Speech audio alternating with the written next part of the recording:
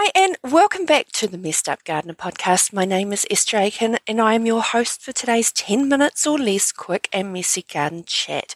I keep getting questions from my amazing listeners that do not fill my traditional weekly podcast, and as the 10-minute or less quick and messy garden chats have been so successful, I'm going to keep recording them. Please keep sending me any gardening questions and I'll see if I can accommodate them as either a quick and messy or as a formal podcast episode.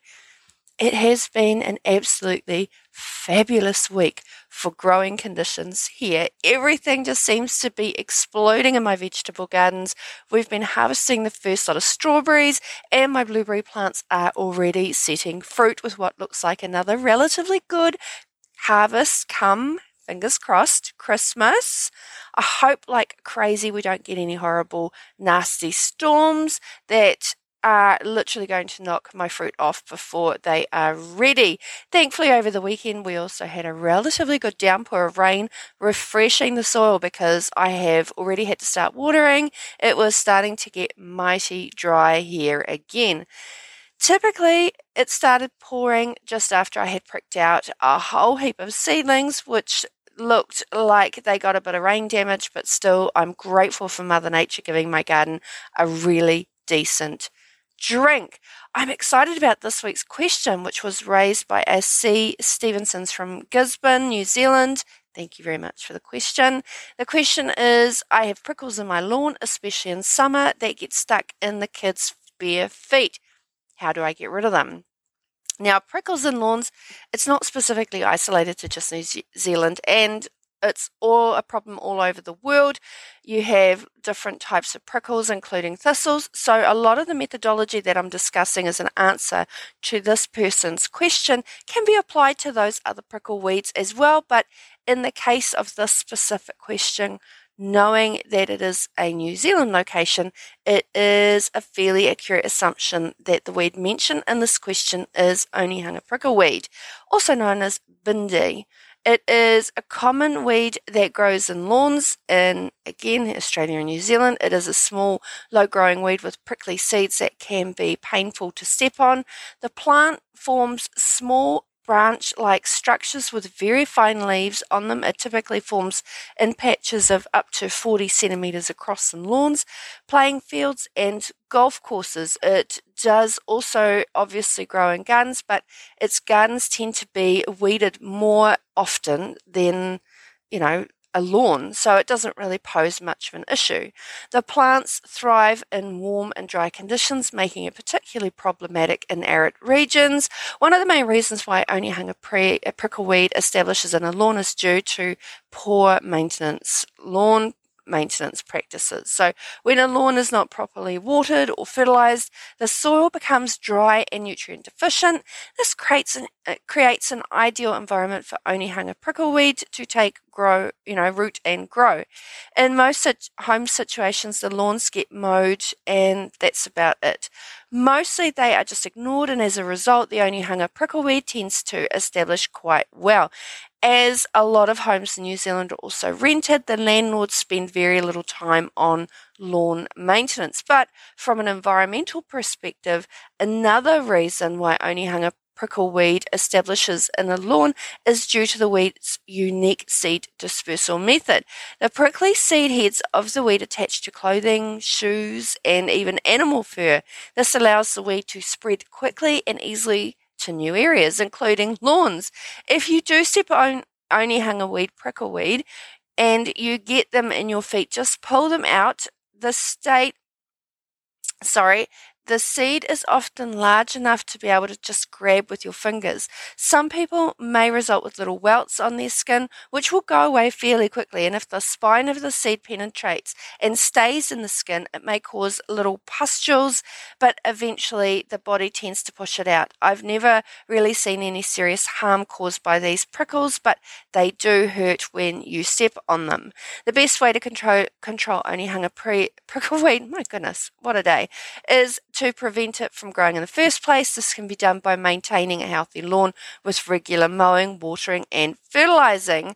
If the weed has already established itself in your lawn, there are several treatments you can use to get rid of it. One option is to use a selective herbicide that targets broadleaf weeds like Onehunga prickleweed. These herbicides are available at most garden centres and can be applied to your lawn using a sprayer. Be sure to follow the instructions on the label carefully and avoid spraying on windy days to prevent the herbicide from drifting onto other plants. In New Zealand, there's a piece of equipment called a lawn buoy, which is basically a spraying unit that you can push in front of you as you're walking along your lawn, and it sprays a set amount according to the pace you push this particular piece of equipment. And it is very useful in urban situations, and you can hire them from garden centres. They're not that expensive to hire.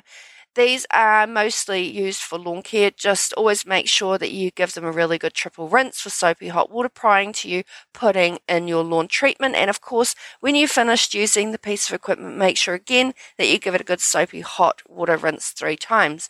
When you are spraying at pace to spend the money on a really good weed and feed product, you might as well fertilize your lawns at the same time. There is also a specific Onehunga prickleweed spray that you can buy off the shop shelf. Another option is to manually remove the weed by hand. This can be time consuming, but it is an effective way to get rid of the weed without using chemicals. Make sure to wear gloves to protect your hands from prickly seeds and use a small tool like a weeding fork to get the entire root out of the soil. It has quite a nice pronounced taproot, so it should give you quite a bit of satisfaction when you do pop them out. I personally manage any prickles in my lawns by not mowing the lawns too short. Onehunga prickleweed grows quite low to the ground, so if you do not mow your lawn super short, you can utilise the growth of your grass to shade out the prickleweed.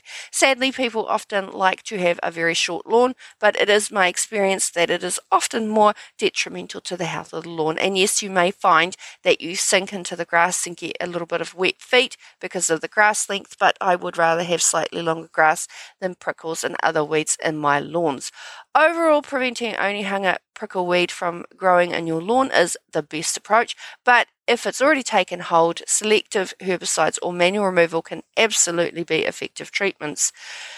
In New Zealand, the best time of year to treat Onehunga prickle weeds is on October. This is when the vegetative state is large enough to get a good surface cover with the herbicide, but it's still too early for it to have flowered and set seed for the next season. I hope that answered the question, and it's now clear as mud. I hope that today's quick and messy garden chat was of interest. If you do have any gardening questions, please do reach out. And if you do need some garden project advice or coaching, I'm your girl. And as always, I say gardening can happen in any space and in any place and on any budget. Have an incredibly abundant week, and I'll buzz you later. Bye. Thanks for listening to today's episode. I would love to hear about your gardening adventures. Flick me a DM on Instagram at The Messed Up Gardener or send me an email and let's connect. Don't forget to check out my gardening reels on TikTok. If you are looking for some help planning your next garden project or just need some one-on-one private coaching, reach out and let's get growing.